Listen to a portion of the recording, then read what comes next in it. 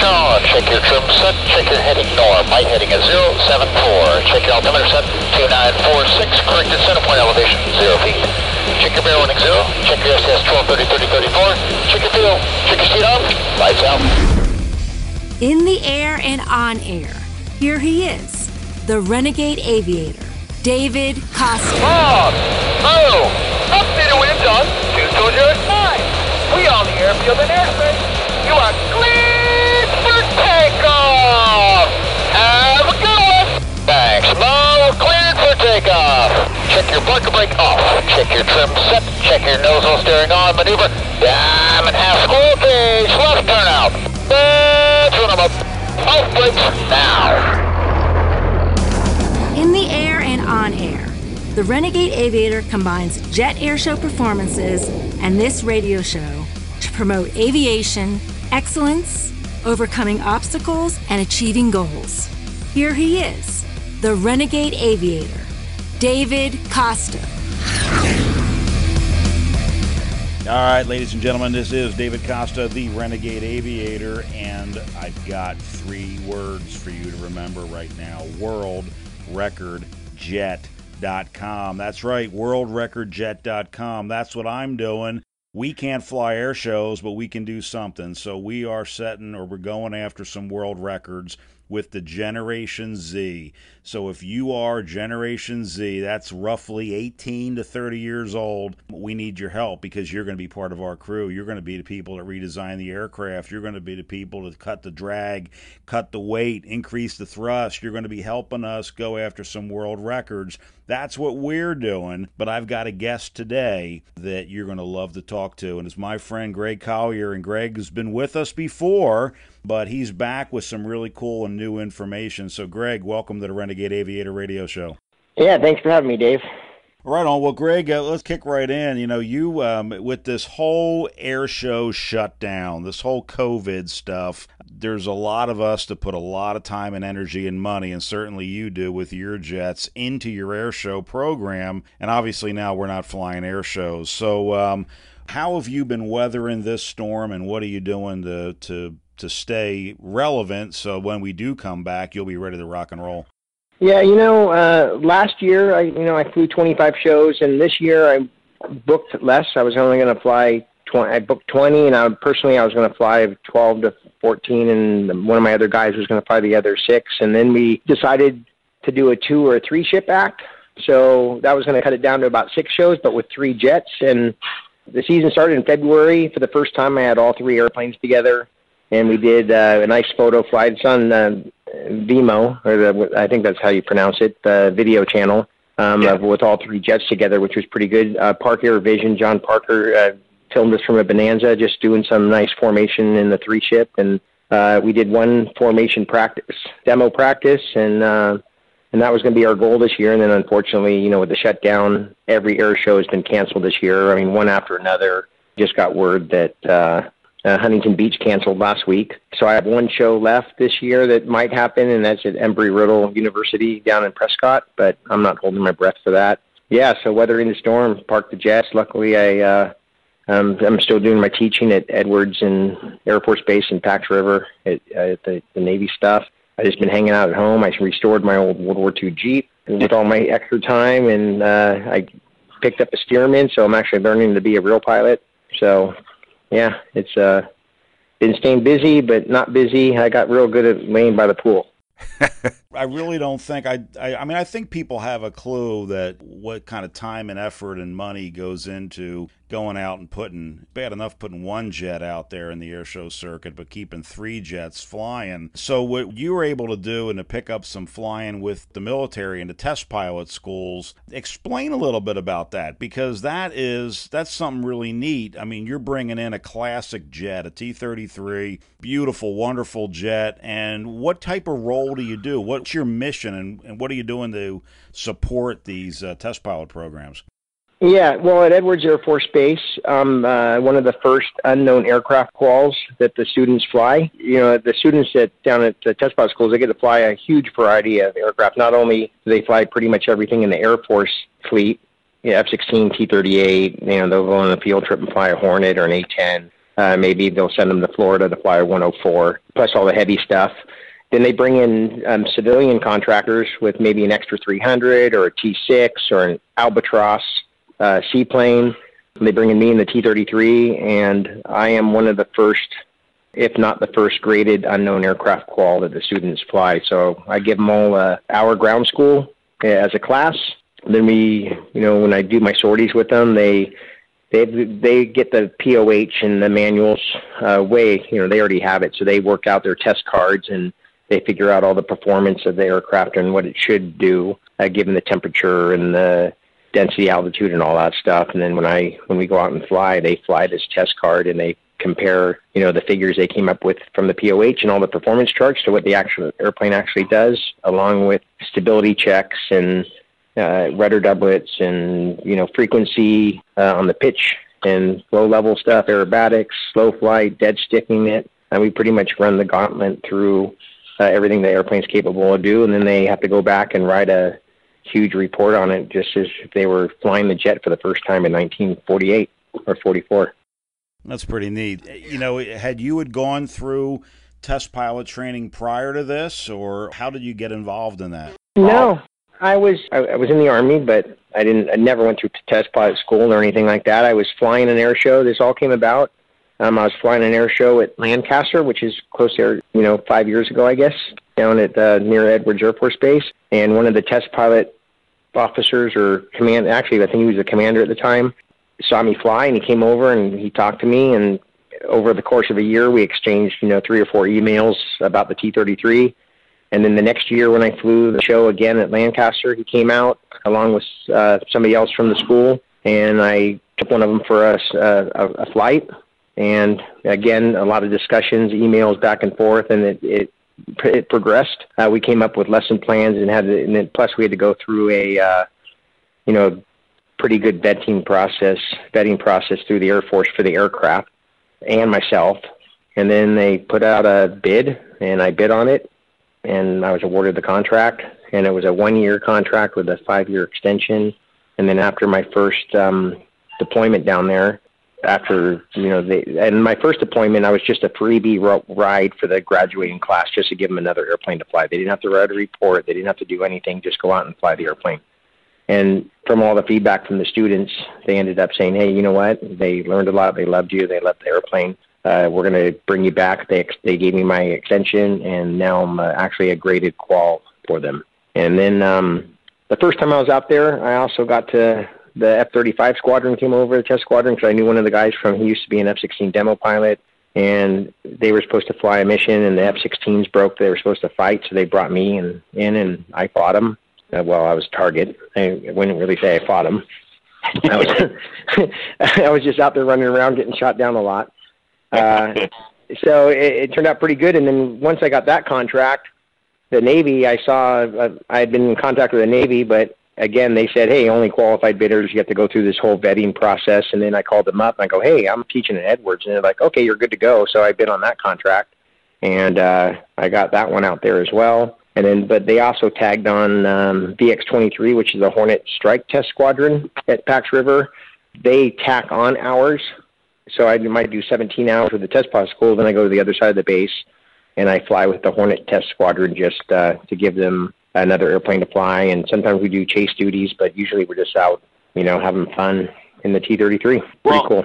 It is cool. And, as I'm listening to you go through all these steps, so people say, well, gosh, I wish I could do that, or gosh, people think that there's some magical way into programs like this or opportunities, but you rattled off a bunch of steps that I think 99% of the people would have taken 50% of the steps and then complained how the world was against them, or insert excuse here. Yeah. Right? But here you go with a jet made in the 40s and you're flying.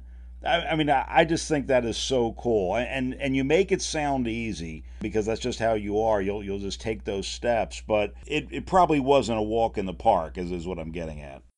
Yeah, there's my wife has to remind me a lot that because I've enjoyed myself, but my wife reminds me all the time on how much work I put into it. To get to where I am today, and even when I first started, like we discussed last time. You know, I think you said it, I'm an overnight success that took 10 years of hard work. You know, but I think I was in, like I said before, I was in the right place at the right time when I first started with the right airplane, and I didn't mess it up. And then just by continuing to pursue and want to be better and help others too. I mean, I love seeing other people succeed as well.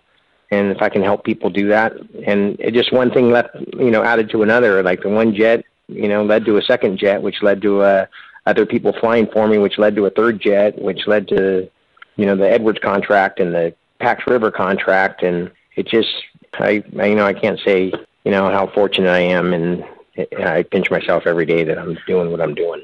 Well, and I would suffice it to say, you're probably your biggest competitor was you, right? It's you know, there's always going to be competition out there, and somebody wants to bring a jet out or do this or that. But it seems like for a lot of us doing anything, right? Whether we want to be airshow pilots, jet pilots, or as I use since I've got a daughter who's in ballet, ballerinas, you better put in all that time, and you better stop competing with everybody else. And like you said, you need to go out there and show up and do it first. Right. You're your own, you know, best competition, and you give people a product that they want, and then, you know, you take away the other competition. Even when I hired a second pilot, even though he was a great guy and everybody loved him, and he flew my demo, you know, I trained him to fly my demo the way I did. Some shows still, they not, like a lot of shows wanted the jet and my demo, which they got with either of us. But a few shows just said, "Oh, we want you, though. We want to," like they specified they wanted me to fly the show. And I'm like, okay, you know, I understand that. And so it's, I mean, it is, I mean, exactly what you said. You are your own best competition. You're also your own worst enemy if you go down a different way. Well, because there's a lot of challenges. There's a lot of things that can go wrong. You were telling me kind of offline you had some recent challenges. What has been the biggest challenge in operating classic jets like this in a real-world theater? I mean, you're now working with people that are expecting you to fly. Right? I mean, you know, it's not like, oh, geez, my jet's not ready today. Sorry. What's been the biggest challenge in supporting three jets? Yeah, there's a lot.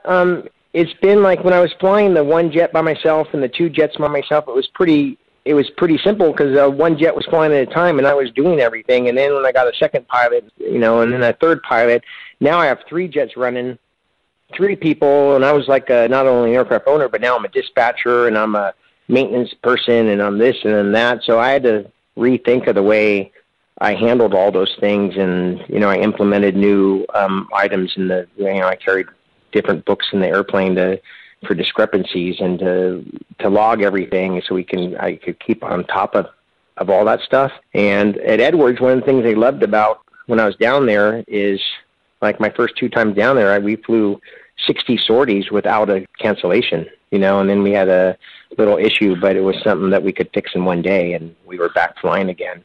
At Pax River and the jets, I mean, staying on top of the maintenance and making sure those jets are good to go. Luckily, Kelly Johnson designed a really good aircraft, an excellent platform, which is very robust, but it still has its challenges to keep reliability. And as I was telling you offline, which I'll share with your listeners, I was just out at Pax River last week, and I had done 4 or 5 sorties already, and I was on my next day, and first sortie of the day, we're taxiing out. I just cranked up, and we got out of the chocks, and I usually get us out of the chocks, and I give it to the guy I'm flying with, because the first turn is a sharp one, and it's kind of a hard jet to taxi. And both of my inverter lights came on at the same time, which is unusual, because if one goes out, it will relay and turn on the second inverter. I didn't say generator, I meant to say inverters. And as soon as we got out of the chocks, both inverter lights came on. So I stopped the jet, and I asked the pilot up front to check the 2 breakers. I told him where they were, and he said they're both in. So I had my son, who's crewing for me, come over. He opened up the nose of the aircraft, and smoke came out, because I was going to have him check the 2 breakers in there for the inverters. But as soon as he opened the door, I saw smoke. So I shut down the whole engine and the aircraft, batteries, power, everything, and that extinguished the fire. And what had happened is an electrical harness that when they rewired the airplanes, when Canada rewired them, one of the harnesses it went 90 degrees, a hard bend around the bulkhead, and that had chafed and shorted out because it wasn't wrapped, and it caught fire. Luckily, I was on the ground, and I was able to, shutting off the power to the jet, killed the fire. If 10 minutes later, we would have been out 13 miles over open water and would have had to leave the aircraft. So I'm very fortunate there. And then I texted Steve Hinton, and I told him what happened, and he told me that he had the exact same fire in his nose, or same problem, 7 years ago. So the first thing I'm doing now is on AceMaker 3, which is the exact same configuration as number 2. I'm going to take that wiring harness, I'm going to loosen it and wrap it around where it bends around that bulkhead to prevent it from happening to that airplane. So it's just a bad, the way it was wired when they overhauled the airplane was just a bad way of doing it. Look at all the flights you had on that airplane before it manifested. Yeah, I mean, right. 452, I've flown that thing about 1,000 hours. Really good reliability, I've never missed an air show due to a mechanical. So the jets have been very good to me, but that comes by taking care of them and keeping up on everything. Like I said, I'm just extremely fortunate, and that AceMaker 2 is now at Pax River, and I was lucky because after I shut down the airplane, I went back to the hotel. I got into my shorts and my T-shirt. We came back out to look at it to assess the damage, and a guy comes by in a golf cart, and he just happens to, like T-33, so he starts talking to me, and then I told him what happened. Turns out he's a wiring guy, so he's fixing the airplane for me back at Pax River on his off time and building a new wiring harness for it, and I should be able to go back out there in 3 or 4 weeks and finish up my contract and bring the jet home. Yeah, you're lucky. What makes the story even better is he asked me when he was looking at the airplane, he goes, "Hey, do you have the electrical diagrams for this plane?" I go, "Yeah." So I have it on my phone, and it was emailed to me from a friend of mine that works at Hill Air Force Base, who's an F-16 guy. So I forward him that email with the electrical manual, and he looks at the email, and he goes, "You know Hank?" And I go, "Yeah, he's a good buddy of mine. He works on my jet all the time." He's like, "I worked with him for 10 years at Hill Air Force Base." So small aviation world there, right? Yeah. And I'm just very fortunate because my plane is stuck in Pax River, and they're great guys out there, and they put me in a hangar, the Boeing hangar with the Hornets, and I got somebody to fix my airplane for me. So, like I said, I'm just thanking my lucky stars. It could have been so much worse. And like 10 minutes later, like I said, we would have had to eject or put the airplane in the water, and who knows how that would have turned out. So I'm just thankful it happened when it did.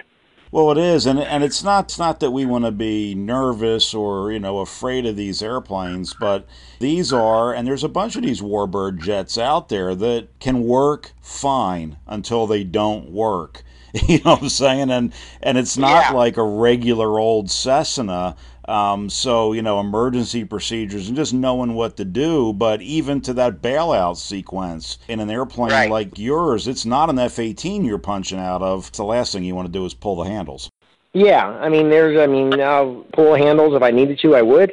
Luckily, the T-33 glides well. If we were on fire and we couldn't put the plane on the ground soon or even in the water, I could do a manual bailout, I could punch out, or we could belly land it in the water. But either of those things, and this wiring harness, it was just, the way they wired it, because 2 and 3 jets were completely overhauled by the Canadian Air Force before they sold them around 2003 or so, and they rewired the entire airplane. But I guess they've done just the way they wired this one harness was just routed. It was just a bad thing to do. But luckily, it happened, and I can learn from it, and I can prevent it in my other airplane by correcting the issue before it happens.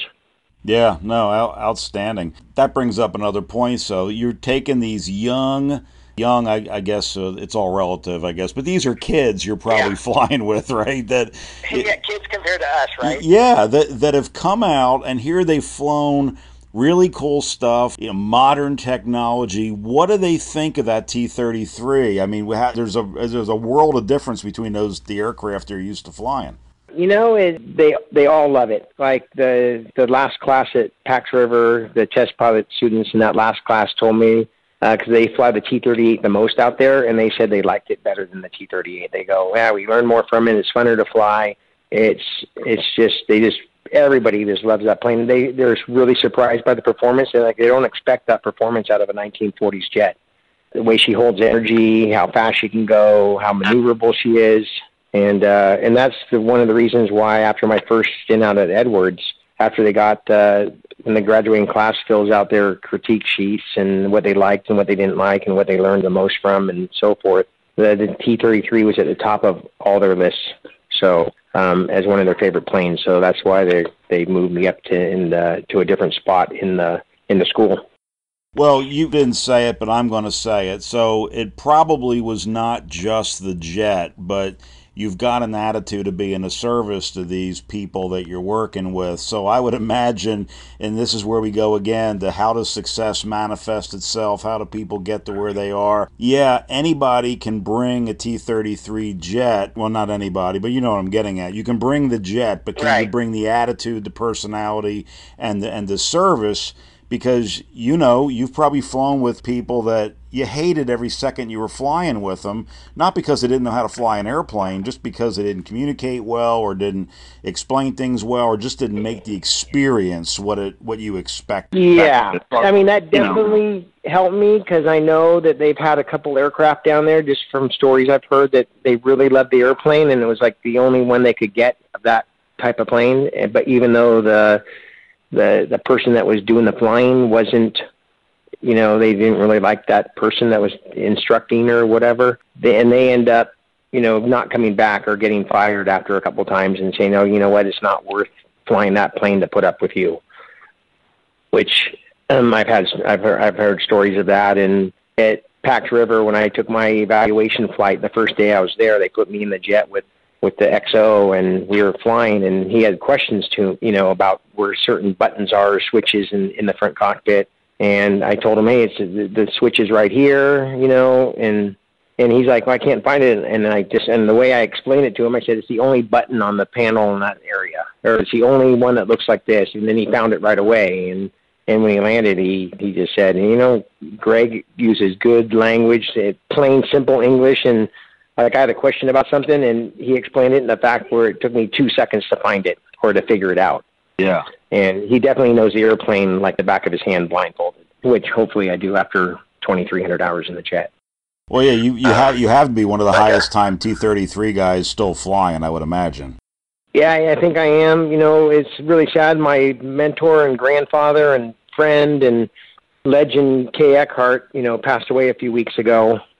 And his T-33s, and he had a couple thousand hours in it, but I think I'm the highest time guy in the country now, especially with aerobatics and the airplane for sure, and the type of flying that I do.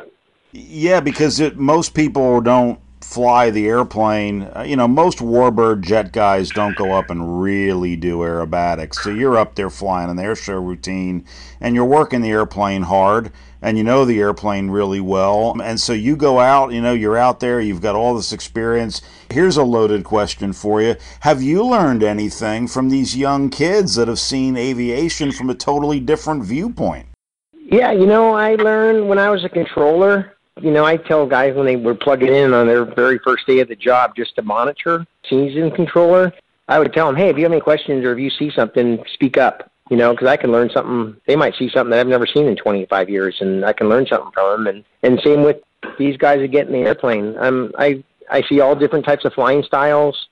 Some things I go, wow, I like the way that guy does that, you know, and I'll pick that up and I'll put it in my bag of tricks. So I can learn something from the most inexperienced pilot, and I can learn something from the most experienced pilot. You know, you get in an airplane and there's no place for an ego. Like I tell everybody I fly with, you'll never hurt my feelings in the plane. You know, don't think I know everything just because I've been flying this thing for 2,000 hours. And it's just, and whether it's in my T-33 or the Stearman or flying the E-175, you know, I tell everybody, hey, don't be afraid. You're not going to hurt my feelings. You know, just speak up, and we'll learn from it. Yeah, no, absolutely. Well, and that brings us back into the air shows. So this year is pretty much a wash. ICAST, they're already talking about we're going to be socially distant at the convention. Yeah, I've been trying to figure out how we're going to do that, but you know, I guess we'll cross that bridge when it gets here. Yeah, we're going to be wearing masks or helmets or whatever the heck we're going to be doing.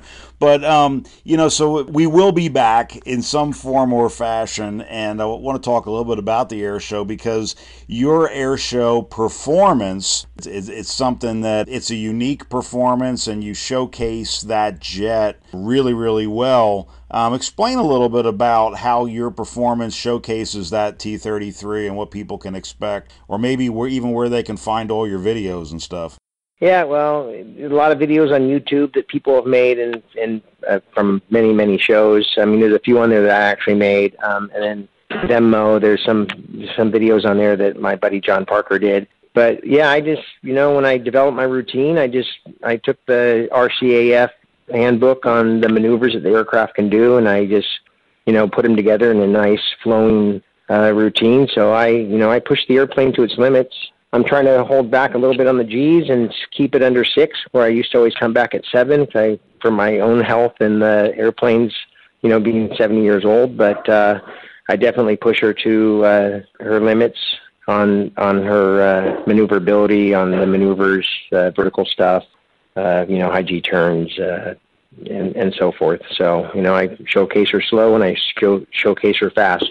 And she's just a beautiful airplane to watch fly. Very graceful and beautiful lines. So it's a great airplane to do shows in.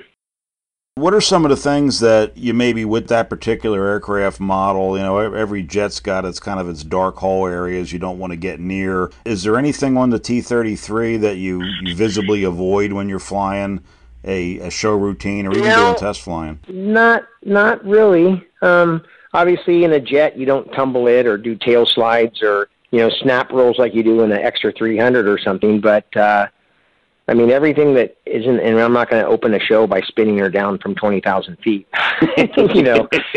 But the big thing that really only got you in a 33 is if she doesn't like if you stall it or adverse rudder is like stalling it, the ailerons are still effective, so you use those to level the wings, like when I'm teaching with the students. And if you put in rudder to try and lift the wing, you're actually going to put her into a tumble with a tail fin stall. So she doesn't like an adverse yaw. She doesn't like that. That's why we have that 1940s heads-up display on the nose and big yaw string. That's pretty much the only really big gotcha on the T-Bird. And I've had her depart. I was test flying one once in Texas, and it was super hot, and I was up around 12,000 feet, and I was coming over the top of a vertical maneuver, and she departed, and I still don't know to this day why. And I did 1 or 2 turns before I recovered. And I think I just got, a slow, or I might have done something, but that was a one time, but other than that, there's not really any dark. She talks to you very, very well. If you don't know what she's trying to tell you when you're flying her, you probably shouldn't be in an airplane. It's just a great design, but there's not really any dark, gotcha spots on her. So, it was designed to train thousands and thousands of jet pilots into the modern age of jet flying. Right, and it started life as a fighter, right, the P-80 Shooting Star, and it developed into the trainer. But, with over 6,500 of them built and tens of thousands of pilots trained throughout the world, it's definitely, and it lasted for over 50 years in service. So that says something right there.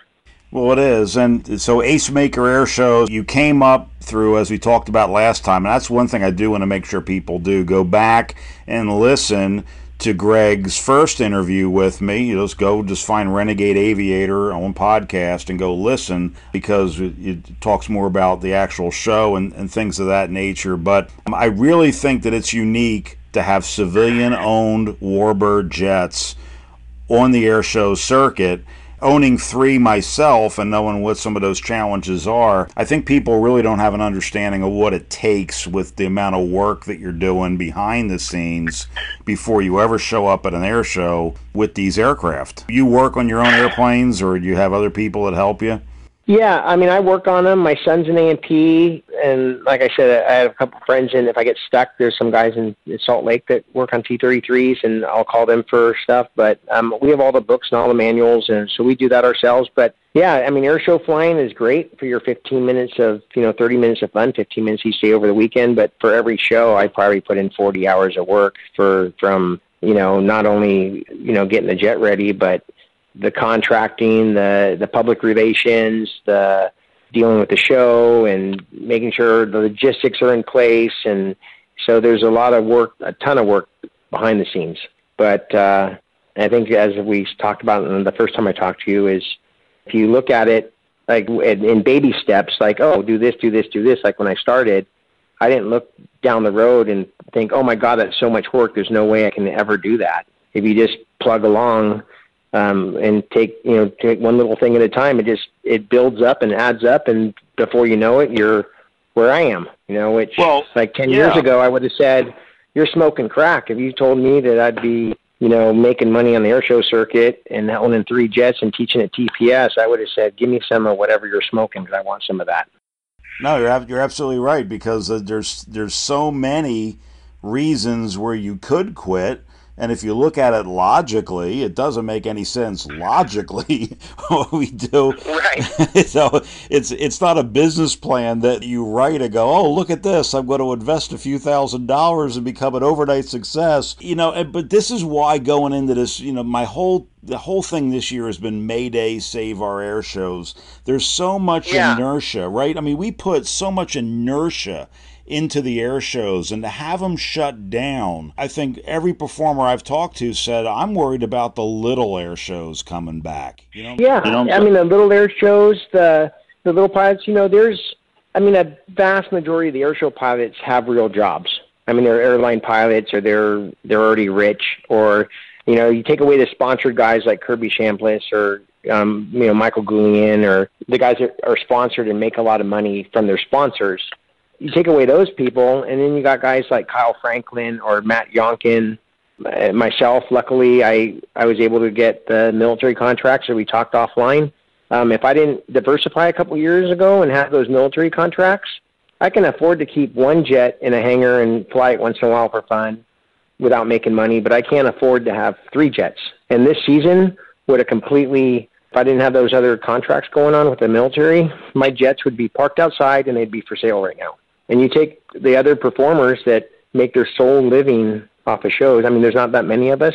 There's less than 10. It's a hurting on them.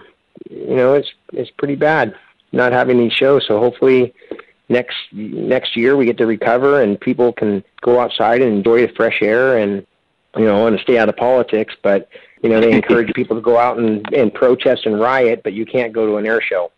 Of course not. No. So it's just that, we're living in crazy times. Well, it is, and air shows are uniquely, although they're all over the world, they are America. It is liberty. And when I'm telling everybody, this year, I said, there's the big challenge for these local shows is, will we get sponsors to come back? And sponsors come and support these air shows, which means money, when people acknowledge the fact that the sponsor was there, that sponsor sees that, hey, it's good business for us to be at air shows, because quite frankly, there's only a small number of us that think air shows are cool enough to dump all we owe or all we own into airplanes, but the sponsor needs to see a return. Exactly. And that's where the fans come in. That's why I tell people, write a thank you note to a sponsor. Make sure you're going to that local airport event and volunteering or something, because we're going to need to kind of spark it again, right? It's like you had a flame out in flight. Here we had a flame out this year, and we got to get this baby lit again. Yeah, we do. We need to relight it, and we need to start living our lives again. And by the end of the year, we get over all this stuff and unrest in this country, and we get back on track, because like I said, it's crazy times, and it's kind of scary at the same time, right? I'm worried about the fate of our nation, and I just hope it can all, get better, and we can come together as a nation and come together as people and improve and get better. It is. It's why I say air shows are excellence demonstrated. They're overcoming obstacles, achieving goals. That's truly American, and that's everybody. Yeah. It encompasses everybody. So instead of protesting, come to an air show, stand there, socially distant or not, but showing up is it's a positive protest. It's, hey, we're out here because I get to watch somebody be excellent. And that means something to those kids. And anybody can do it. Yeah, absolutely. Absolutely. It's a blue sky. Anybody that wants to go fly can learn how to fly and do it. Whether they become an airshow pilot or an airline pilot or just hop in a little Cessna 172 and fly point A to point B, everybody can experience the freedom and the beauty of flying. It has no limits and no bounds. It doesn't, and that's the thing. It's for everybody, because even if you're not into aviation, I can't tell you how many people we've talked to that have been inspired to do things on their own because of looking at other people. So, you hang around people that are doing things and achieving things, and it's just that positive. That's what we need in this country right now, is less of the doom and gloom and more of the, look, there's people doing stuff out there. Come on, go after your crazy goal. That's what we're here to do, is to live life. Yeah, it was pretty funny. My son and I were on the airporter bus from Marin to San Francisco, 2 weeks ago when I was going out to Pax River to finish my the contract. And when we're sitting on the airporter bus, and the guy that is sitting across from me, a few months ago, Plane and Pilot did a little, I don't know if you saw, did a interview with me about how I got to where I am. And so I'm sitting there, and this guy goes, "Hey, are you Greg Colyer?" He was across from me on the bus, and I turned and I looked at him. I go, "Yeah." And there wasn't even photographs in that article. It was just an artist rendering of my face in my airplane, right? But because they took a photograph and they drew it, but it looked like me. And I go, "Yeah." And he goes, "Oh, I just read your article. It was a great article in the magazine." I go, "Oh, Warbird Digest was." I don't know if you've seen that one. It just came out last month. This month, actually, Warbird did a cover story on me, on the company and the jets and teaching at TPS. And I go, "Oh, Warbird Digest?" And he goes, "No, Plane and Pilot." And I go, "Oh, are you a pilot?" And he goes, "No, not at all." He goes, "I was at a friend's house, and he's a pilot, and he had the magazine sitting there, and he handed it to me and said, 'Here, read this story. It's inspirational.'" And this guy just told me, he goes, "God, that's a great story. It just makes you want to go out and achieve your dreams no matter what they are, and not give up and not take no for an answer." So that was kind of... I'm like, "Oh, thank you very much." It was pretty cool that, my son was laughing next to me. He's like, "Can we go anywhere?" But exactly what you said, you don't have to want to fly, but if you see somebody out there achieving their dreams and following their dreams and passion, it gives people motivation to go take care of their dreams and passion, whatever those may be. Like your daughter being the, ballerina, or, somebody being a race car driver, or whatever their dream is. It does, I think, motivate people when you see other people doing it to go, "God, I can do my dreams too." Well, it is, and that's why I tell people, take responsibility for yourself, and nothing smacks of responsibility as aviation. Every captain of an airplane understands that, right? I am a pilot. I am responsible. It's not my fault for everything, but I'm responsible. And if we just learn to have individual responsibility and then help one other person, imagine how much better America would be, instead of sitting here doom and gloom. Yeah. Exactly. You take responsibility for yourself and respect others until they don't deserve the respect. But you know what? It's respect everybody, respect people, respect property, respect yourself, and that's where it starts, right? And go out there and make them, make this country greater, one person at a time. Absolutely. It starts with each one of us. And that's air shows, man. And so, ladies and gentlemen, if you're listening to this is not even politics. This is just what air shows are about.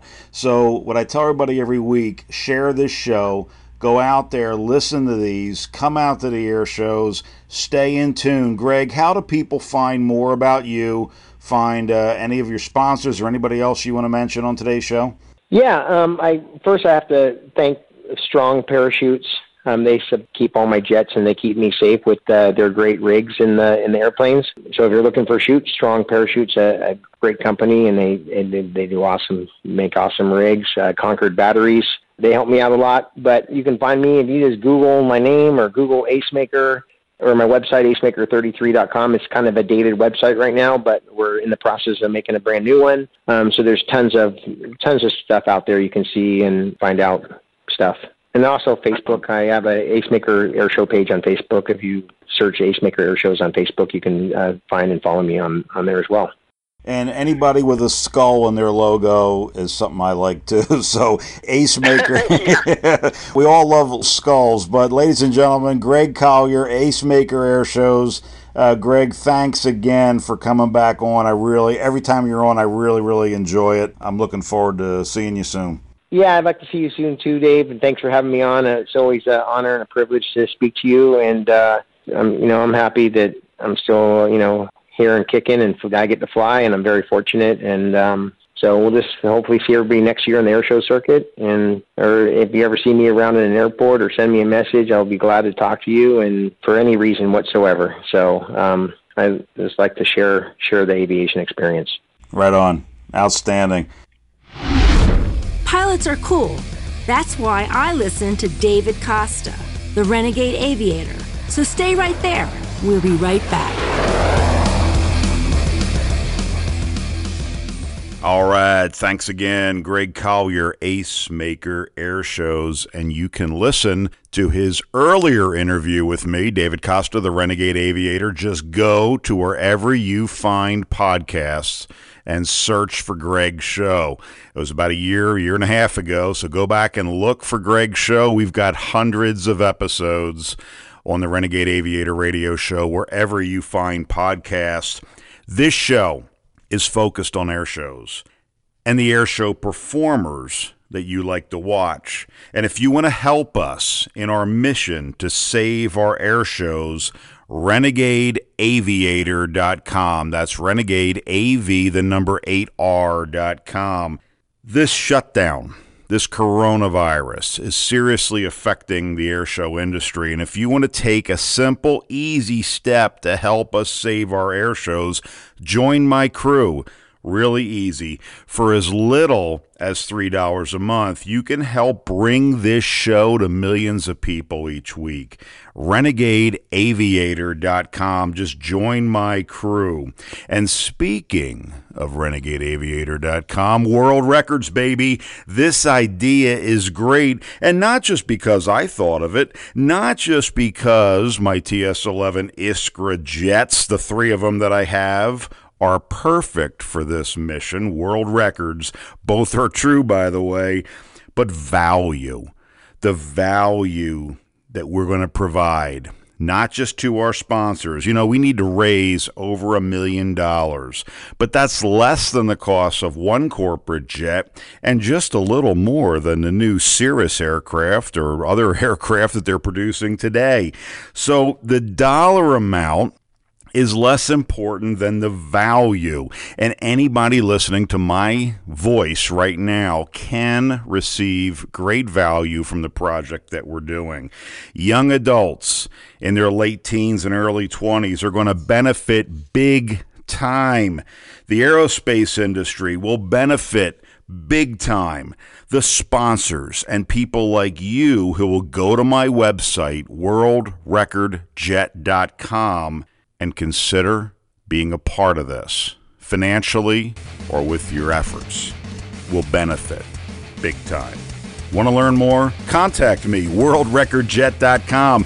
Next week, we're going to announce our video documentary series to go along with worldrecordjet.com. In the meantime, this is David Costa in the air in my TS-11 Iskra jet and on air with you each and every week. I am the Renegade Aviator. See ya!